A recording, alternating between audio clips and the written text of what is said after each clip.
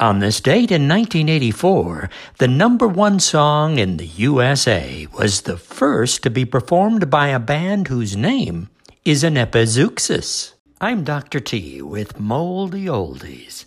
On June 23, 1984, the number one song in America was The Reflex by Duran Duran.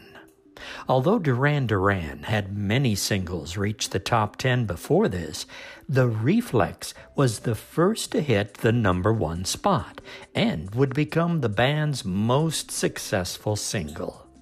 The Reflex was also the first number one hit performed by a band whose name is an epizeuxis, a repetition of two identical words in sequence, in this case, Duran, Duran. But they wouldn't be the last epizeuxis-named band to reach the top of the charts. Just a year later, Mr. did it again with the song Broken Wings.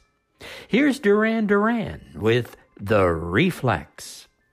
You can hear the full versions of songs featured in this podcast by linking the Anchor app with your Apple Music or Spotify Premium account.